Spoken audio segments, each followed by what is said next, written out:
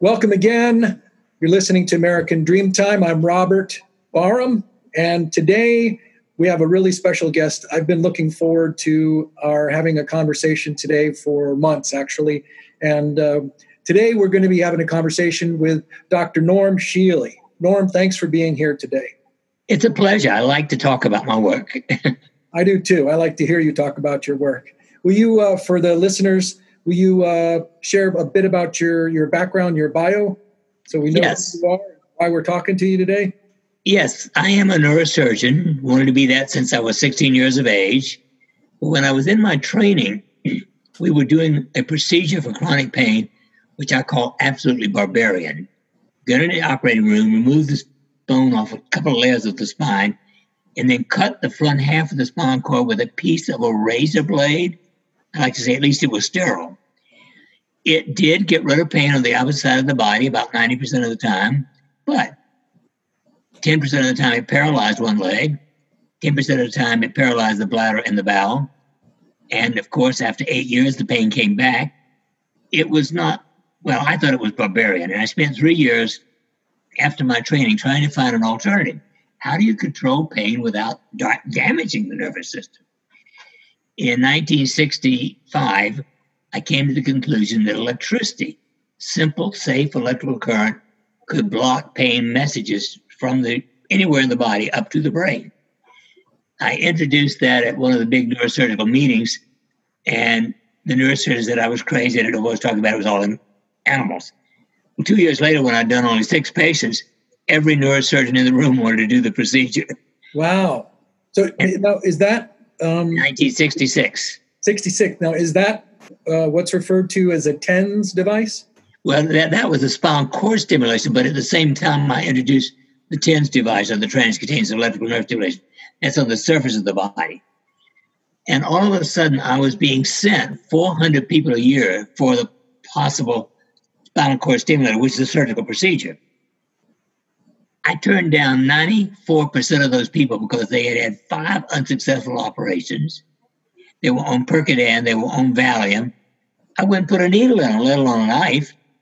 And so in 1971, I decided somebody's got to find out what to do with all these failures of conventional medicine. And I started the first pain rehabilitation center. And all of a sudden, I was thrust into working with people with all kinds of problems. Actually, here we are almost 50 years later, I say every week on my own radio call-in show, I don't know any chronic disease for which I would accept medical treatment. Not one. I don't care if it's hypertension or pain or cancer. Because in acute illness, medicine's pretty good. But in chronic disease, it only poisons you, in my opinion. Almost never cures. So I have now worked with almost 34,000 patients who fail conventional medicine. And we treat everything that fails conventional medicine, whether it is depression or anxiety or pain. Actually, my favorite in the last couple of years is treating 10 long-term opioid addicts. They had never, since they became addicted, been able to get rid of their cravings and getting into trouble over and over again. But they are now over 2.5 years, all 10 of them, free of narcotics, free of opioids, free of cravings, and back in normal life. Interestingly, the average opioid treatment center has a 17% success rate. They don't want to use my device because they get to treat people 5 times. I can do in one treatment what they do in 5 treatments. Wow. Oh, well. Could you, Dr. Shealy, would you go back just a moment and give a brief definition of chronic disease? Yes. Officially, chronic disease is 6 months or longer. It is 6 months. And what other criteria? Well, it means that they have tried what everything medicine has to offer, which is usually drugs, sometimes surgery. But in chronic pain, it usually is the result of failure of the initial treatment and subsequent continuing treatment. So it just didn't work in the first place and hasn't worked. I mean, I'm working right now, right down the hall here at my clinic. this lady with cancer of the pancreas. We're working with her because she had severe nerve damage in her hands and feet. They're almost totally numb, but hurt because of chemotherapy, which didn't work at all on the cancer. And so that's what we do. Anybody who comes in and doesn't want to consider continuing conventional medicine, that's what we work with almost exclusively. And you've been in practice since what year? Well, I finished medical school in 1956. I finished my neurosurgical residency in 1965. I see. Well, now tell me a little bit more, if you will, about your practice. Your practice is not traditional medicine. It's actually, what should we call it, holistic medicine? That is true. In fact, I created the American Holistic Medical Association in 1978. Holistic means we look at body, mind, soul. You got to look at the spiritual as well as the physical and the mental and the emotional. Well, now, what really did ultimately switch you from being a successful neurosurgeon to transitioning into holistic medicine? Well, it was a discovery that we could safely control pain by using TENS and spinal cord stimulation. Now, I don't think spinal cord stimulation is for the average pain patient, it's for the extremes. But for instance, this lady with the pancreatic cancer had a pain when she walked in today. We asked people to grade their pain on a scale of 0 to 10.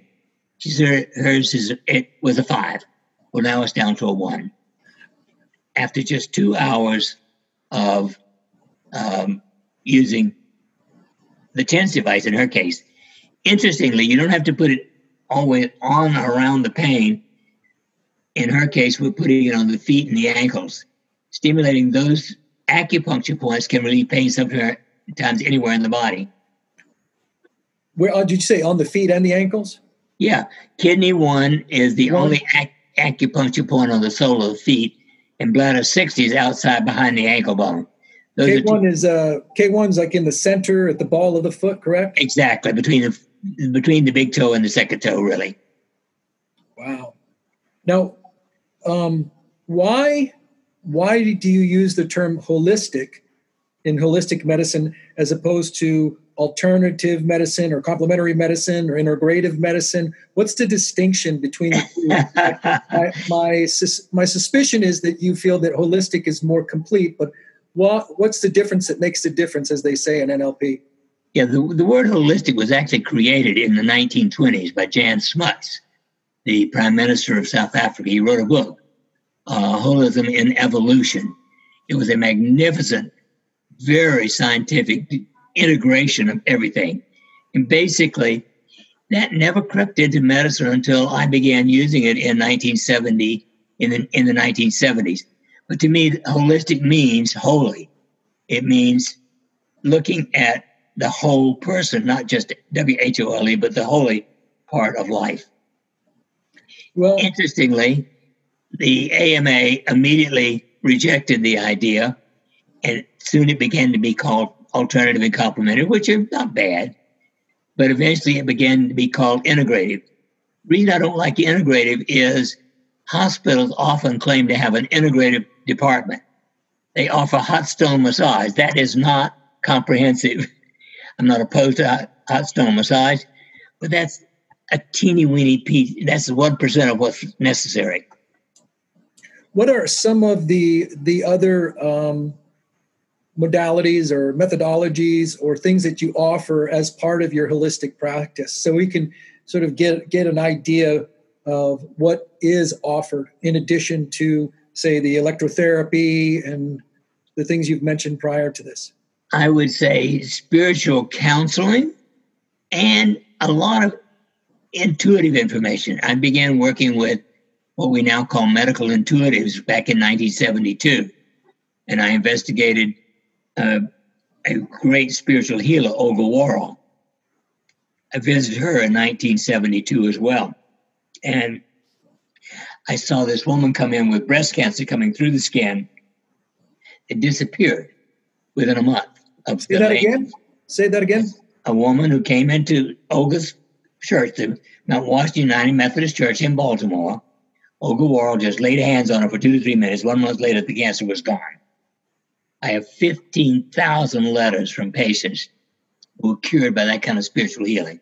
So we do, look at the truly holy, if you will, and use a lot of intuition. Intuition to me is creativity. All new ideas are the result of somebody's sudden insight and knowing, often not the result of long-standing study, but just a hit that you get, an intuitive hit. Well, now, it's interesting that you mentioned that. I'm thinking of a teacher that I studied under in the Los Angeles area named Master Zhou. And he is a master of traditional Chinese medicine, as well as Qigong and some other things like that. And his assistant she apparently had a tumor on her face that was inoperable. And Master Zhou did Qigong treatments on her regularly and was able to help reduce the size of the tumor until it was operable, and they removed it. And so it's remarkable what's possible. How much of the work that you do now in your holistic practice is devoted to or apportioned to electrotherapy? Well, I would say about 40% involves one or more types of electrotherapy. We use scalar energy. We use the pulse electromagnetic frequency energy. We use TENS. We use transcranial stimulation. We use the RelaxMate for photostimulation, and the Rejuva-Matrix for regenerating telomeres. A lot of my work over the last 8 to 10 years has to do with longevity. Telomeres are the tips of your DNA. If you have good health habits, your telomeres shrink 1% every year of life. If you've got unhealthy habits, they shrink a lot faster. That's why the average American dies at 78 instead of 100. I have 3 different techniques which have been proven over the past 6 or 8 years to regrow your telomeres by 3.5% a year. But it's some level, that's my most important work because it's both health and longevity. Now, Dr. Shealy, for those who are listening and who are of a more skeptical bent, the things that you're talking about, these different forms of treatment, what do you say, like say telomere lengthening and things like that? What do you say to them when they say, well, where's the research? Where's the clinical studies? Where are the double-blind studies? How do you respond to that? Well, I have done double-blind studies, and I have done published studies and presented them at major meetings, including the Anti-Aging Congress. I have over 350 published articles and 37 books. And I do that kind of study. Wow. Now, right now, I'm on a new telomere study. In our pilot study, we actually regrew the telomeres 8%. Whew. If I could do that, that's phenomenal. And that's like 8 years of life. So I was saying, if you could translate that, what does that mean? If one is on average losing what percentage of telomeres per year starting when? At birth, by the first year, you've already lost 1% in a healthy situation. So is that saying that by the age of 50, you've lost 50%? Yep, average is true. So then if you do the telomere treatment that you are describing and receiving and getting 8% results as a patient, that is essentially like regaining 8 years worth of youthfulness? That is correct. That's what you're saying? That is what I'm saying. And how does that show up in a person in their body, mind, and spirit? How does that manifest holistically? Well, it manifests as health and energy. Both it's health and energy. The important thing is, in my own case, for instance, I was sort of average for my age when I started with this, but I've regained over 12 to 14%. That means to me, I can live at least well past 100. I wrote a book in 2006 called Life Beyond 100, which I predicted the possibility of living 125 to 160 average. What's the current age? 78. 70. Average. Is that average for male and female? Yeah. Well, women is about 81, and men is actually less than 78. But men don't live as long as women in general. Well, I better get busy. So, now, may I ask you what your age is currently? I'm 87 and a half. 87 and a half. But I feel 26 energetically every day of my life. I get up in the morning and I do 2 hours of moderate exercise. 2 hours? Yeah, 50 minutes of that I'm sweating. What sort of exercise do you engage in? Well, I do. I do about 60 minutes of isometric exercise. You may not have ever heard of Charles Atlas, but when I was 12 years old, I have heard of Charles Atlas. I took up the Charles Atlas program at age 12. Did you really? Yeah. And I have always used that, but I've developed a total body isometric exercise program. So I'm against pressure, every joint, muscle, tendon in the body is pushed for, almost a minute as hard as I can. Then I do 200 sit-ups. Then I do 100 backups on a Roman chair, like that. Okay. Then I do 30 minutes on a vibratory machine where I'm moving my arms like this. The whole time I'm vibrating the whole body. Then I do 10 minutes on a health rider, which has 50 pounds of weight on it. So I'm using my arms and legs with 50 pounds of weight. And then I do 10 minutes on a treadmill. Now, is that 7 days a week? 7 days a week. 7 days a week. And with that, by the way, Charles Atlas was, I read comic books when I was a boy. I loved the X-Men and also Iron Man and all those. Exactly. Batman, Superman, Spider-Man. And in the back of the comic books were the advertisements for Charles Atlas. And for those of you who don't remember that, there is the classic comic book scene where there was the 98-pound weakling who was attracted to the girl, and the bodybuilder type who was sort of the bully threw sand in his face. And so what he did is he found the Charles Atlas advertisement, he ordered it, and it sent in something basically like a correspondence course. And I remember that I looked at that as a boy for probably 1, 2, maybe 3 years before I finally mustered up the courage and the grit to be able to order it. And I remember getting it and being so excited, opening up and reading it. And it was around that time in my life too that, by that time I probably wasn't more than about 12 years old, maybe a little bit older than that, maybe right around then. I ended up meeting a guy who lived nearby, a big fella, very, very muscular and healthy, who took me to a gym for the first time. And I just thought that was wonderful. I got really interested in bodybuilding and Arnold Schwarzenegger and pumping iron, Franco Columbu and all those things. Even began to get interested in the arts of Frank Frazetta and Boris Vallejo and whatnot. And I to this day, I remember learning about, I'm trying to remember the name of the bodybuilder. He was Mr. Universe. And I can't remember his name at the moment, but my friend took me over to the gym and I got to see this guy work out. I've never seen such an enormous pair of lats in my life. He looked like he was like some sort of a flying squirrel with muscles and lats, but that's remarkable. So you exercise a couple hours a day. And how long do you intend to live?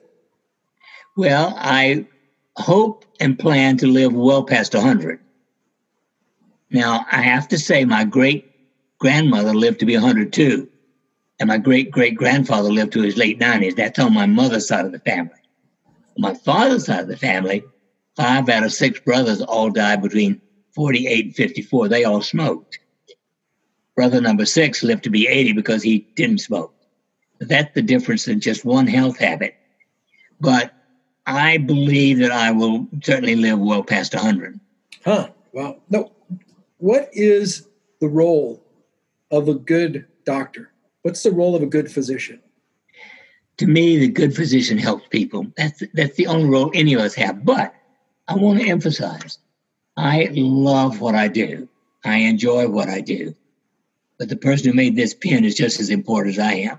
Uh-huh. The person who painted this room is just as important, because I'd be bored doing that and I wouldn't know what to do. But as long as you do anything that helps people, it's okay. And to me, that's what physicians do primarily. They help people who are in trouble. Well, now, before we get into, there's something I wanted to ask you about, but before we get that, there is more to a human being than the physical body. Oh, yes, of course. And what I wanted to ask you about are what are typically defined as subtle energies and or subtle bodies. Will you describe that? Yes. Here's the way I like to describe it. Everyone has seen paintings of Christ and saints. Often it's with a white aura around them, sometimes with gold outline or all gold around them. Well, that is the human energy field. I happen to see the energy field around people. There's an electromagnetic field around our body, and it often tells me stuff about somebody. For instance, if I see brown or black or red, I know something's wrong. It should be just a light color or no color at all, but just like a heat wave coming off the pavement. And so that is the subtle energy body, if you will. Now, I have also studied a lot of metaphysics, and we have these energy centers in the body, which fit perfectly with the nervous system. There are 7 chakras. The first chakra is your connection with the ground. That's the sciatic plexus. The second is the pelvic plexus. The third, even in medicine, is called the solar plexus. The heart or the cardiac plexus. The cervical spine, which is a huge container. The brain, of course, and the 7th chakra is in the connection with the soul. And about 30 years ago, I suddenly had an idea, maybe there are frequencies that affect these energy centers in our body, like the legs, which are in contact with the earth, should be roughly 7.83 cycles. That's the frequency of the earth itself. But I also learned that, well, because we're not all clones. So even though the 7.83 might be the center of it, there's plus or minus a couple of that. So eventually I decided to work with 5.83 to 7 times 7.83 plus 5. And that's the most important frequency distribution for the body and mind as a whole. And that is my pulse electromagnetic frequency device, which puts the brain into gamma. And gamma is sometimes called in the zone. It's not just happiness, it's being totally at peace. Who cares? And to me, that's a very important state.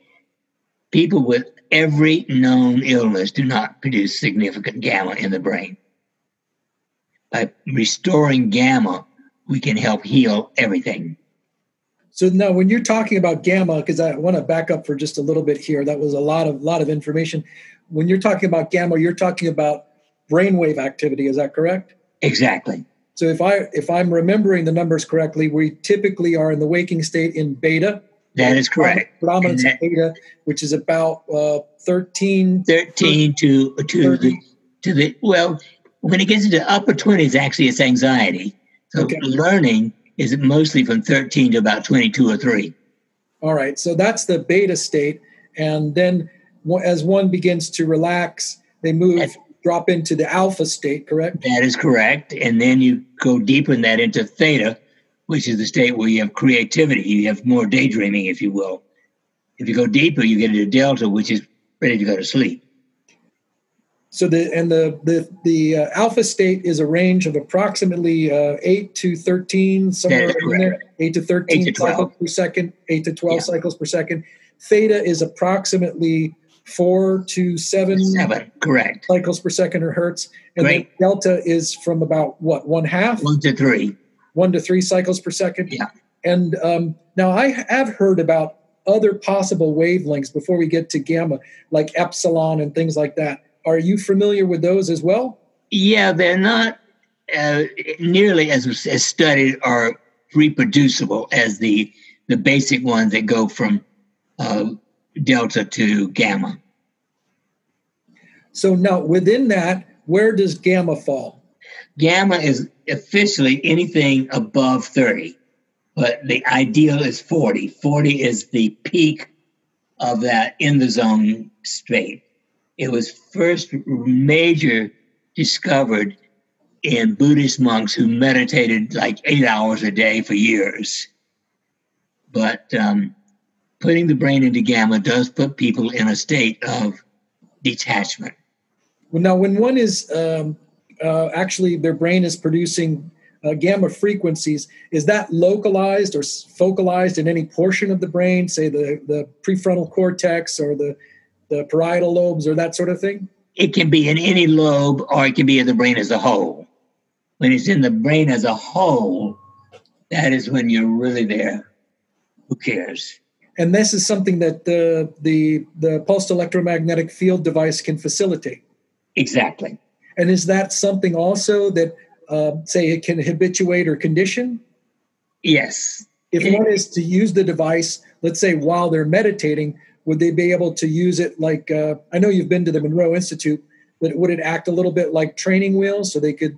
Absolutely. It assists the process. It makes it easier.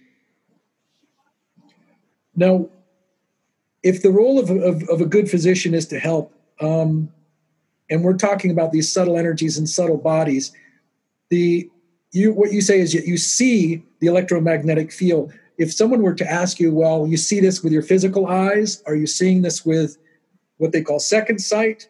How is it that you're seeing the colors that exist? It's where you're perceiving them is what, around the body? Yes, it's around. You've seen heat waves coming off the pavement or off your car. Well, that's what it looks like to me. In a healthy person, it's just this kind of wavy, grayish looking stuff. And now, would you say that you're seeing that with your physical eyes and your second sight? With what capacity or sensory modality? Well, I see it with my physical eyes, but also then that leads me into sort of intuitive hit. I see. And now, the subtle energy itself, is it electromagnetic or is it something else? I think it's electromagnetic. I only believe it is these frequencies coming off the body. Electricity creates magnetism. Uh-huh. So when in these practices like Qigong, Tai Chi, things like that, and they talk about the facilitation of Qi energy, do you believe that Qi is actually electromagnetic energy or something other than that? Well, I think it manifests physically as electromagnetic, but to me there is some other energy that I don't fully understand. It comes from God and the soul. In other words, life is not just electromagnetic. It is right. So spirit, you're saying that spirit and soul are not electromagnetically based. You feel that that spirit and soul are operating at a higher level beyond the electromagnetic spectrum. Yes. Is there? I know with what we're talking about, what's the value or the role of conventional medicine? Well, again, conventional medicine is to give you advice for good, healthy habits and activities and nutrition, and in acute illness to help you overcome it. If you've got a strep throat, antibiotics are the treatment of choice. If you've got a fractured leg, an orthopedist taking care of it is the treatment of choice. If you've got appendicitis, although some people treat it with antibiotics, I prefer to take it out. I think it's safer in the long run than not continue to have antibiotics. But so the role of medicine is to take care of acute changes in health. And what is the role of, let's say, psychiatry or psychology? Well, it's fair. To be quite honest, my greatest trouble since medical school was even believing in psychiatrists. I would say I consider 99% of psychiatrists crazier than any patient I've ever met. Okay. Now, does that hold true for psychology as well? Psychology is a little bit better, but a lot of it is not very focused. They spend too much time in not getting at the emotional and the spiritual problems. How do you address, because to me, the things like beliefs, values, thoughts, mind, emotions, those typically are things that do get handled in the field of psychology or other areas. How do you address that in your practice? Well, I actually have a PhD in psychology, in transpersonal psychology. Okay. It's a much better form of psychology. The transpersonal field, created originally by Abraham Maslow and Associates, is, to me, the good psychology. And what's the difference between, say, traditional psychology and transpersonal psychology? What's the addition to? The addition is looking at the soul, looking at the spirit, looking at the connection with the divine. So if I'm hearing you correctly, you are a believer in the soul, you're a believer in spirit, you're a believer in God. And one of the things that you gave me was a copy of a book that you wrote called Conversations with G. And I have actually been reading that for the past week. And the subtitle of that book is A Physician's Encounter with Heaven. So who, is the big question, is G? G is a teacher guide, an angelic guide that I met in 1984. And what can you tell me about that meeting? Well, the first connection was one night in December of 1984. Ordinarily, I go to bed and I'm out for 8 or 9 hours. I woke up at midnight and I was hearing 18 different voices, and they were trying to tell me something. And that's when I met my personal angel, Muriel. All of us have a personal angel at birth. And did you say Uriel? My personal angel's named Muriel. And to me, your personal angel is a guide, a conscience, a constant person trying to keep you from getting into trouble. And then about that same time, I met G. Out of the blue, a different male-sounding voice came. And he just said, he's my teacher. And he knew more about me than I did. So do you feel that the G is actually a separate being, correct? Yes, a separate angel. Not an aspect of you or an expanded aspect of you. G is actually a separate being. A teacher angel. A teacher angel. And what sorts of things have occurred with G? How long ago was this that you first had this encounter? 84, so well over 35 years.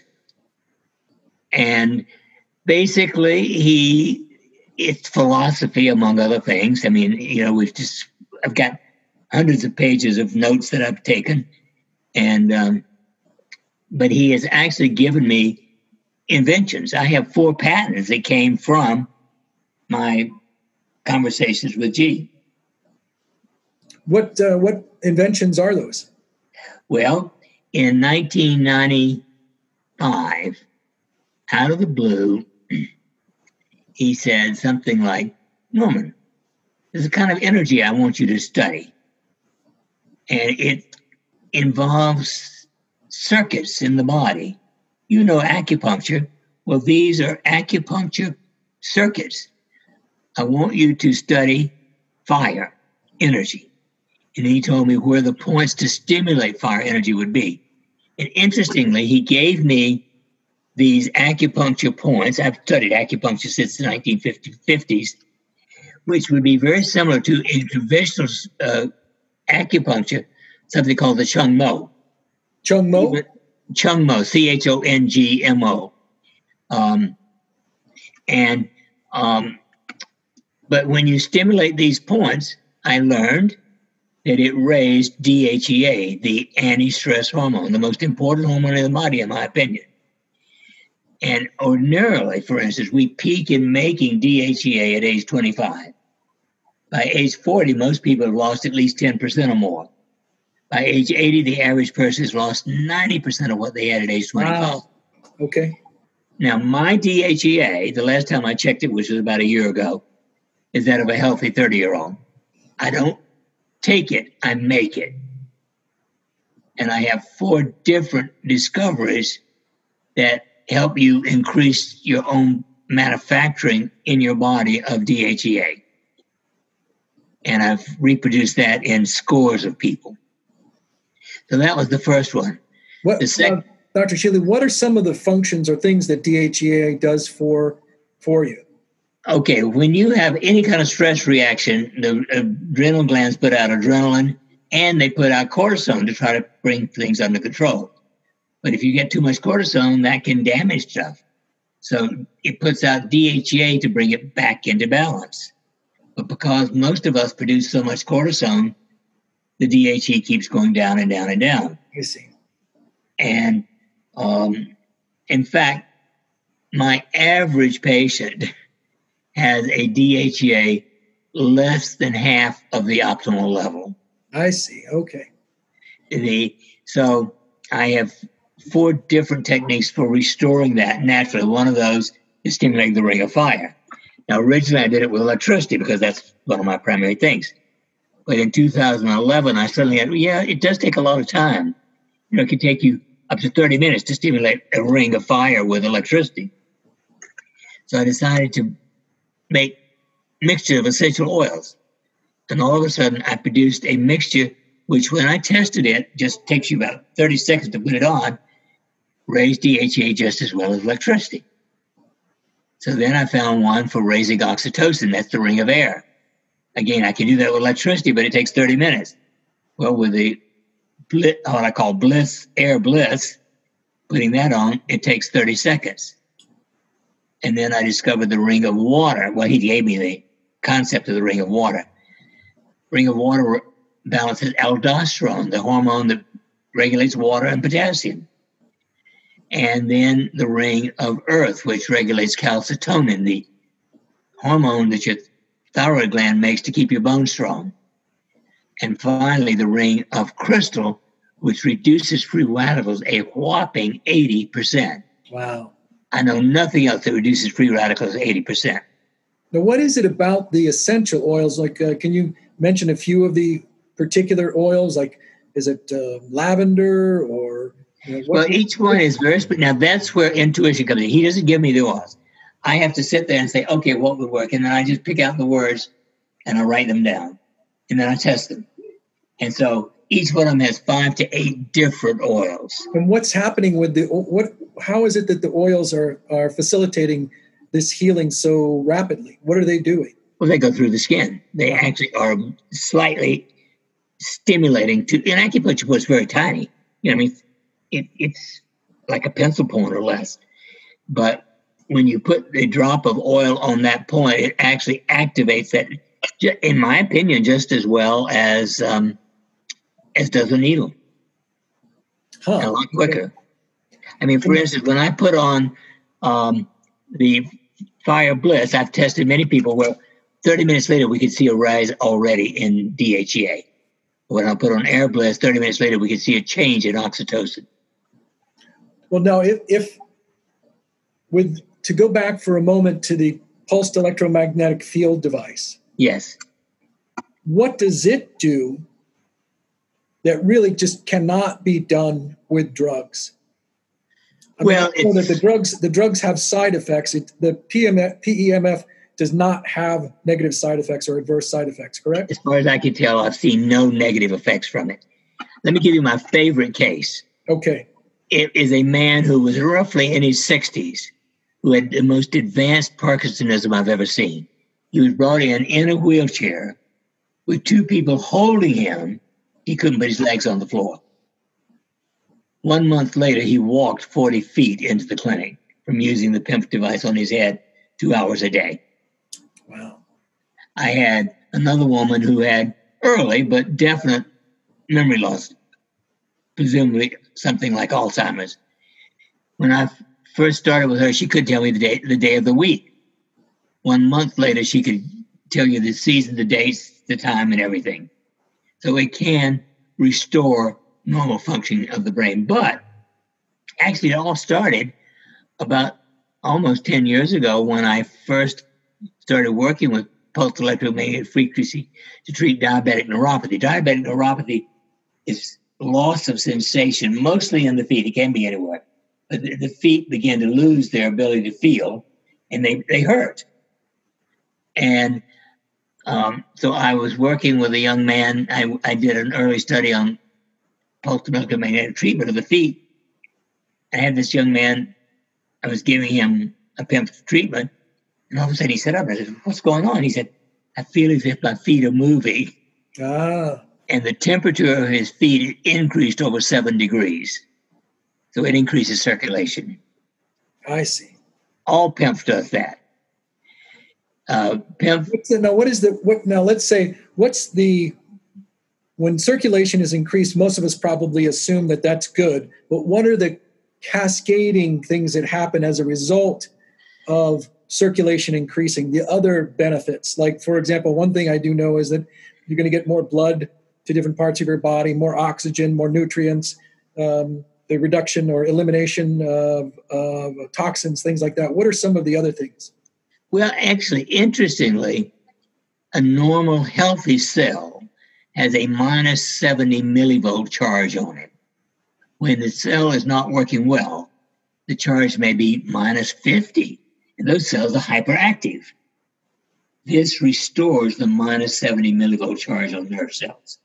Way back in 1961, I spent 9 months working with Sir John Eccles in neurophysiology, and the plasticity of the nervous system, the ability of the nervous system to grow new neurons, to change. Every cell in your body is actually replaced in a maximum of 7 years. In other words, if you're 49 years of age, your cells have been replaced 7 times already. Yeah. Now, the skin much faster than that, some of the blood elements faster than that, but the brain is 7 years. And by having a healthy nutrient, if you will, an electrical system, when the cells go to reproduce, you get a healthy cell. Well, now you mentioned medical intuitives, like you yourself can see, like a medical intuitive can see. Do you have intuitives that are on staff? Yes, we actually do have a man who both sees the emotional turmoil, if you will, that created the problem, but also is a spiritual healer. Most medical intuitives just see. Chris, for instance, can do healing as well, as Olga Worrell did, the great healer.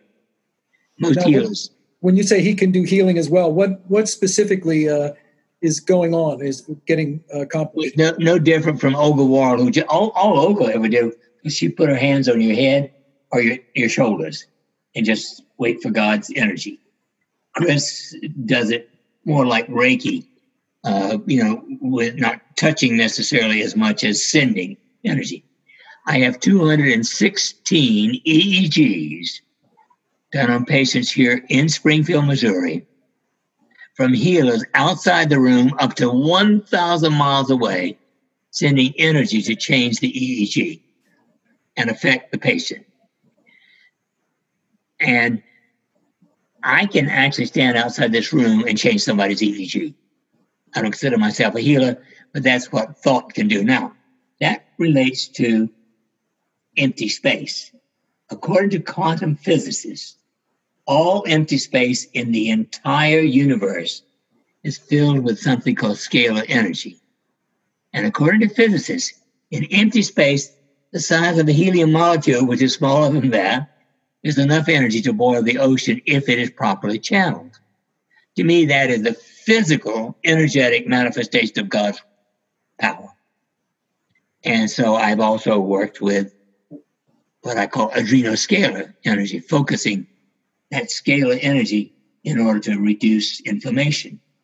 Now, when you say that the medical intuitives, this is in the domain of the transpersonal, which would include psychic gifts, psychic ability, correct? Of course, that is true. The first medical intuitive I met was Henry Rucker. I heard about him in 1972, December 19th. I flew to Chicago to meet Henry. I walked in and he said, "I've been waiting 10 years for you. My teacher told me you would come. Wow. Henry knew more about me than I did. Henry was a black psychic from the city of Chicago and the best one-on-one counselor I've ever known in my life. He was better than all the psychiatrists and psychologists in the world at helping people. An hour with Henry was better than a year with anybody else. So Henry became an actual therapist at my clinic for many until he passed away. And Henry could walk by the door and say, "Oh," and tell me what the diagnosis was. He was only about 75% accurate with medical diagnosis, but with healing, only about 75%. Well, the average physician is about 80% accurate after a first visit. The average physician? Yeah. And this is, you mean in the sense of a conventional physician? A conventional physician is about 80% accurate with their initial exam, history, etc. So without doing an examination, he could walk by and almost get the same results as what you're saying. Exactly. I think about 5%. Well, one question that comes to mind for me, and for those who are just tuning in now or have been listening just for a bit, I am Robert Barham. This is American Dream Time, the Robert Barham Show, and today we're having a conversation with Dr. Norm Shealy and possibly with G as well, and we're talking about holistic medicine and all that it entails. You mentioned something about Reiki as a form of healing treatment or medical treatment. Can you share a little bit about your understanding of Reiki and how it functions? Well, Reiki, in general, the therapist stands and sends energy to a specific part of the body. They have specific techniques that they use. And it's just, to me, one form of what I call spiritual healing. It is a thought transfer to the patient. A thought transfer.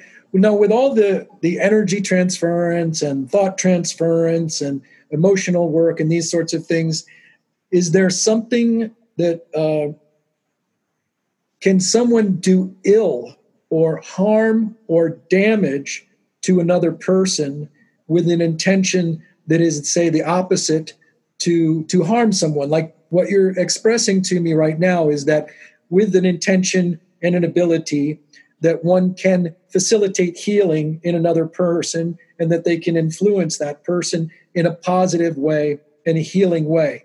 Can the opposite be done? Yes, that is evil. To me, that is Lucifer at work.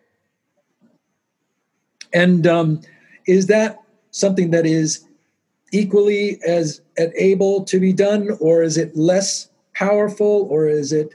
Do you know? In general, it's less. In general, evil people spend their focus more on individuals than they do looking at the broad picture. And I don't fortunately have enough experience with that kind of person. I have met a few pretty sick people, but they don't come to me as a patient. Now, I'm curious also about, and I'd like to talk to you a little bit more about this, the medical intuitives. Do they find that they receive benefit by engaging in their work with the clients? I mean, do they receive anything like healing, or do they feel better, or do they become tired and exhausted? How does that work for them? It can go either way. If they overdo it, they can actually exhaust themselves. Uh-huh. And so they have to be careful because it obviously is it takes a lot of total physical energy to focus in that particular way. Olga Warrell, for instance, I knew from 1972 to 1984 or 5 when she passed away. And in her last days, she was pretty weak. But Olga was one of the medical intuitives that you worked with. Yes, she was a spiritual healer, actually. Spiritual healer. She worked in Mount Washington United Methodist Church in Baltimore for 35 years. Every Thursday morning at 10 or 10:30, 300 people crowded in this little church for the laying on of hands. But I wanted to ask you, where did you go to school for your degree in transpersonal psychology? Saybrook.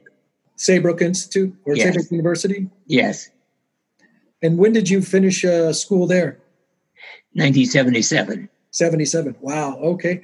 And what do you see as some of the reasons why? Because I can tell you in my experience of going to the hospital or seeing other medical doctors, I don't know that I've ever been to a clinic or facility where there were as many forms of healing that were offered as what we're discussing here today. What is it, in your opinion, why that occurs or doesn't occur in other places? I believe it's because what I call the pharmacomafia now controls medicine. The average medical student coming in the first year, 30% are very interested in holistic medicine. By the time they finish 4 years of medical school, it's down to 10%. By the time they finish their postgraduate residency training, it's down to 1% or less. They are brainwashed from day one in the use of drugs. I see. So it's a kind of, you see it as a sort of conditioning process? Exactly. Have you had students or doctors come to you who say that I'm interested in your work and following the path that you follow? Oh, yes. Transcending the conventional medicine? Over the last 40 years, I've had perhaps at least 40, maybe one a year average. Uh-huh. And now, holistic medicine is not done, right? It's not finished. It's not complete. That is correct. We are all continuing to grow and to evolve as is holistic medicine. And you've told me that you, for example, in your conversations with G, that you've received four inventions. What do you see as your future as a doctor? Well, I'm the future of holistic medicine. I mean, right now, for instance, we're working with a number of patients, but we often have somebody who comes for a whole week of intensive work, 8 hours a day. That person gets to see both of the physicians and all of the people on our staff, and we essentially train them in stuff to continue doing at home. So I plan on continuing to do that as long as I can. But my biggest research project actually at the moment is another way of regenerating telomeres. I'm working with some very special patches to stimulate acupuncture points instead of oils. And putting those on just 2 different acupuncture points appears in our initial study to regrow the telomeres by 8%. If that holds up, that's the greatest thing I've ever discovered, because that has the greatest potential for reversing. You know, the more you can regrow your telomeres, the more you can reverse unfinished other stuff. That's the future for your work? Well, that'll take me through October. And beyond that, I'm curious. What do you see as the kinds of changes that you see for holistic medicine in addition to that? What other sorts of I think the broad picture of developing new non-drug safe techniques for healing. I think there are other things than electricity and acupuncture stimulation. There are possibly other psychotherapeutic tools that can work as well. Dr. Shealy, I want to thank you for this conversation today. And I'd like to ask you just a few more questions before we wrap up. I noticed that we're coming up on our time. The first thing that I'd like to ask you, is there anything that you haven't shared so far that you'd like to share today with our listeners for their own health and well-being? Yes, I'd like to share one of the most common problems in the world, low back pain. At least a significant portion of people who have chronic low back pain have a rotation of the sacrum. The sacrum is cattywampus, if you will. I learned that in 1982 when I had one. A young osteopathic physician corrected it. And since that time, I've seen literally hundreds of people with a sacral shear. I had a consultation on the phone today with someone. I said, the average physician doesn't even know what a sacral shear is. The average chiropractor doesn't know what a sacral shear is. only an osteopathic physician who does osteopathic manipulative therapy. Find a DO who's a real DO. They can make the diagnosis, and in 30 seconds, you can correct it. And 99% of the time, when I correct it here in my office, it lasts, but I show them an exercise to do to keep it there. It's a phenomenal, quickie, easy thing. So I do wish that there were more real DOs still in the world, because they are great for that kind of thing. Okay, and I do know, what role do you feel that things like forgiveness and gratitude play in individual and group healing? Because we're going through a lot of stuff right now in the United States, in America, and I see in the news that there is a lot of emotion, a lot of anger directed towards different groups, different individuals. What does forgiveness and gratitude have to do with? Absolutely critical. I believe you must forgive the blank, blank, blanks in your life. And I say, turn it over into the hands of God. It is not my place to judge. I need that I need God to do that for me. Yeah. But I release them into the hands of God. I've got one of my guided imagery exercises, one of my biogenesis exercises called forgiveness and blessing. Dr. Shealy, for those of our listeners who are listening to you today or a day other than we are talking now, where can they find more about you and your work? How can they locate you, your clinic, and say, for example, your books and that sort of thing? They can go to normshealy.com. If they just put normshealy.com, that will put them into our whole clinic thing, which is realholisticdoc.com. Realholisticdoc.com? Yes. And if they want to find your books, can they find them on there? They will find them, yes. They will find my books and all my, any information they want. Norm, thank you so much. I could talk with you for an extra hour. That's all we have for today, though. And you all have been listening to Dr. Norm Shealy talk about holistic medicine.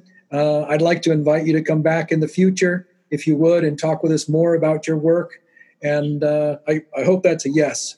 That is definitely a yes. I like to talk. Okay. And again, you've been listening to American Dreamtime. This is a Robert Barham show. We will see you all and hear you all again soon. Take care. Blessings. Thank you.